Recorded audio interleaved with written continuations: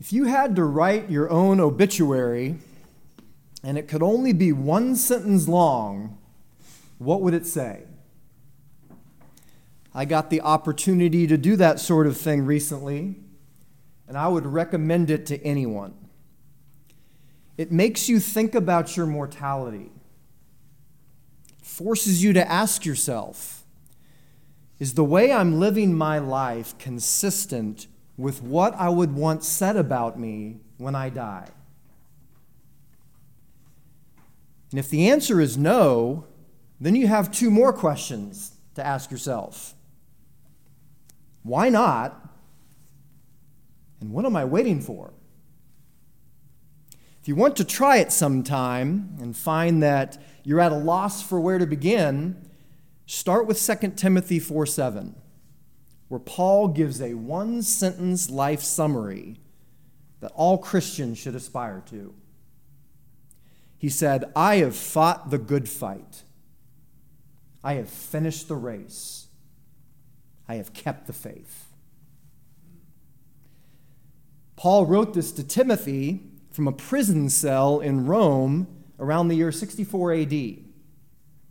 Timothy was a young man who had been Paul's fellow worker and close companion during his missionary journeys, and Paul considered him a dear son.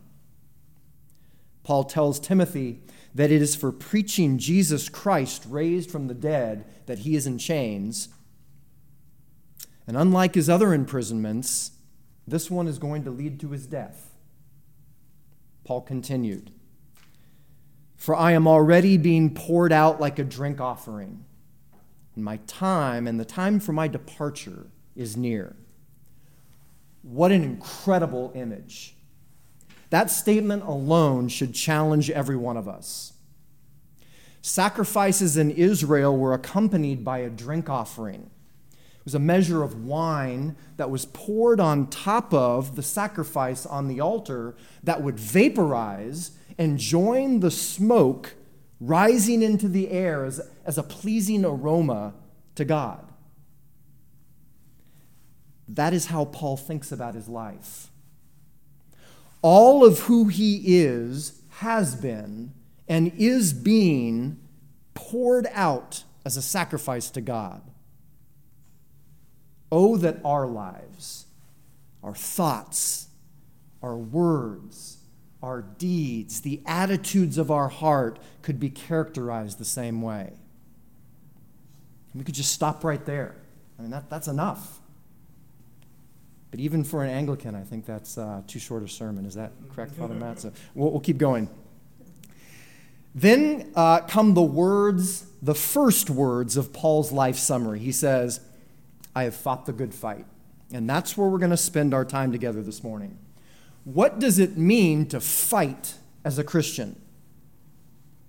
Make no mistake, we are in a fight, whether you want to be, whether we want to be or not. But because our fight is not against flesh and blood, many Christians, one, do not realize that they're in a fight, or two, spend much of their lives fighting battles that are inconsequential to that fight. I want to challenge us with three questions this morning. First, are we fighting? Second, are we fighting the good fight? And third, are we fighting the good fight good? Brothers and sisters, are we fighting? We should be. Scripture says we have an enemy that prowls around like a hungry lion, seeking to devour us, and we are told to resist him. We live in a world that is openly hostile to the things of God, and we are told not to conform to it. Christians are soldiers with a mission to be in the world, but not of the world. As God's peacemaking force in the world, we have been tasked to seek common ground without giving up sacred ground. Unfortunately, many Christians have decided to relinquish territory to the enemy to keep the peace. It's easier that way. But the problem with appeasement is that our enemy cannot be appeased. He will take and take and take until Christians take a stand. When Christians don't take a stand, ground gets lost in many areas. I just think, what if 20 years ago, all those who claim the name of Christ would have held their ground and refused to participate on sports on the Lord's Day? That ground would have never been lost. Now it's lost for good. You may say, well, taking a stand is hard. It is hard. And one of the hardest things about it is it may bring you into conflict with others. There will always be some who are offended by the fact that the way you live your life does not affirm the way they live theirs. Jesus said it this way: if the world hates you, keep in mind that it hated me first. If you belonged to the world, it would love you as its own. As it is, you do not belong to the world, but I have chosen you out of the world. That is why the world hates you. Earlier in his letter to Timothy, Paul told Timothy, everyone who wants to live a godly life in Christ Jesus will be persecuted. Following Jesus means you may have enemies, not because you want them, not because you savor conflict with your fellow man, but because battles have sides and you've chosen one. In our culture of political correctness, where niceness is the primary virtue, the idea that opposition could be a positive thing seems very, very strange. Perhaps the words of the English poet Charles Mackay will help. He writes, "You have no enemies, you say. Alas, my friend, the boast is poor. He who has mingled in the fray of duty that the brave endure must have made foes. If you have none, small is the work that you have done. You've hit no traitor on the hip. You've dashed no cup from perjured lip. You've never turned the wrong to right. You've been a coward in the fight." Brothers and sisters, if Jesus had stayed in the grave, his epitaph would not have read, "He was loved by everyone." It's okay for people not to like you if it's because you've chosen to pursue things like righteousness, godliness, and faith. Those are things worth pursuing and fighting for. Are we fighting for those kinds of things? In other words, are we fighting the good fight of the faith that Paul did? Paul told Timothy that no one serving as a soldier gets entangled in civilian affairs, but rather tries to please his commanding officer. But how often do we become entangled in situations at home, at work, on social media, or in the news that have little or no eternal significance? These are not good fights. We need to turn from them and engage ones that are. Paul told the Corinthians, "I do not fight like a boxer beating the air."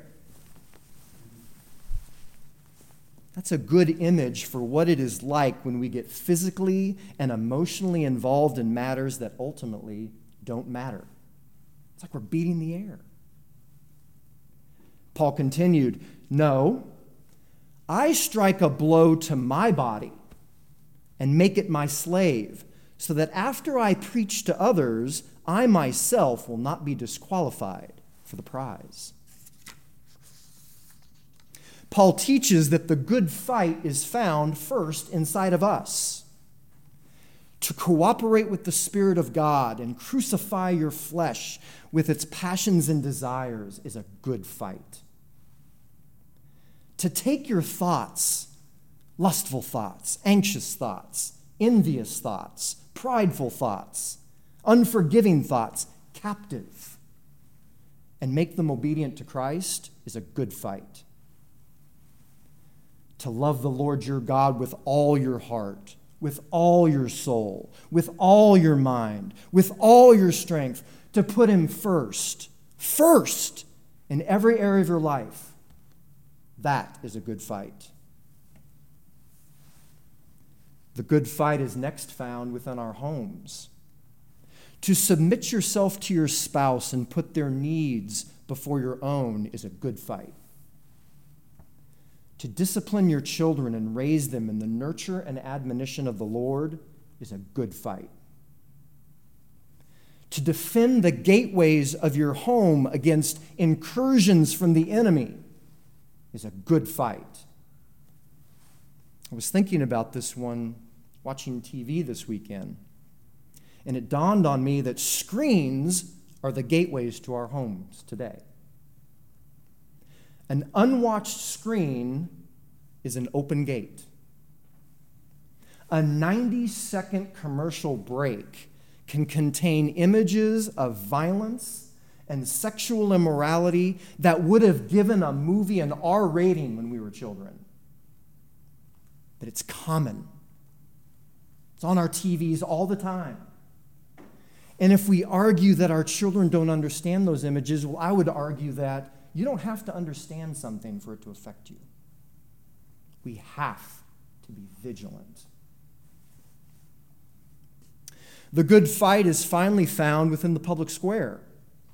To work with integrity, to avoid gossip and unseemly talk, to remember the poor and needy, these are good fights. To endorse laws and policies that are just and discourage those that are not. These are good fights that require great discernment. A good fight is one that God cares about. James says, religion that God our Father accepts as pure and faultless is thus: to look after orphans and widows in their distress, and to keep oneself from being polluted by the world. In other words, James is saying, when it comes to others, fight for the vulnerable. When it comes to yourself, fight to be holy. It is when we care about what God cares about that things begin to sort themselves out. And so then we can ask ourselves, what is more important? To defend against wearing a mask or to defend the unborn? What is more important? To refuse to pay taxes to the government or to refuse to be ashamed of the name of Jesus as the only name under heaven given unto men by which we are saved? When we stand before the judgment seat of Christ and give an account for the battles we fought in this life, there will be an infinite difference between road rage and righteous indignation. Finally, brothers and sisters, are we fighting the good fight good? The way we fight is as important as the fights we choose. It is not to our credit or to the glory of God to have enemies because we are opinionated, belligerent, or hot-tempered. It is easy to be self-righteous, judgmental, and to speak before listening. It is hard to be humble, compassionate, and to listen before speaking. It is easy in the name of love to dispense with the truth, or to dispense with the truth, or to dispense the truth without love. It is hard to speak the truth in love. A Christian must always speak the truth to others with patience, kindness, meekness, gentleness, self-control. It's the way in which we're to speak the truth. I was talking with a gay man a while back, and he was telling me about a conversation he had with a Christian. The Christian had expressed traditional views about marriage, and at that point, I expected to hear that the conversation came to an abrupt and unpleasant end, but it didn't. I was curious about why, so I asked him, and he said something extremely profound. He said, from the very beginning of our conversation, I felt that he hated his own sin more than he hated mine. Brothers and sisters, if we are to fight well, it is the attitude of the tax collector, not the Pharisee, that we need. I have always marveled at the character of Jesus in Scripture. Have you ever noticed which battles Jesus chooses to fight and which he doesn't? If we were to learn to fight the good fight, we ought to follow Jesus through Scripture and watch his example. You know, WWJD, what would Jesus do? It seems a little childish, but it can really be a helpful thing to have at the forefront of your mind when we interact with the world. I think it's a good step, but it's not a complete step, because what I have found is that in the moment, when it's time for flight or fight, if you will, my knowledge of how Jesus acted does not always translate into me acting like him. What I really need in those moments is not to recall Jesus' character, but to have it. Better yet, I need to be so filled with his Spirit that in those moments, it's not even I who am living, but it's Christ who's living in me. Everything in the Christian life depends on our union with God. That is why Paul says, the ones who fight the good fight and finish it and receive the crown of righteousness are the ones who long for Jesus and his appearing. We need Jesus. Without Jesus, can't do anything. It is in him that we live and move and fight and have our being. Paul told Timothy that he had fought the good fight because he wanted Timothy to do the same thing. Paul is essentially saying, I did it. Now you do it. This morning, let Paul say the same thing to you as we close with something that he wrote to the Ephesians. Paul wrote, finally, dear brothers and sisters, be strong in the Lord and in the power of his might.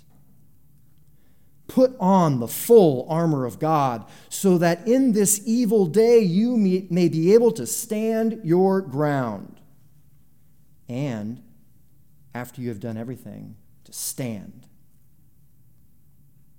And so I say, brothers and sisters, when the day of your departure draws near, may you be able to say what Paul did. I have fought the good fight. I have finished the race. I have kept the faith. In the name of the Father, and of the Son, and of the Holy Spirit.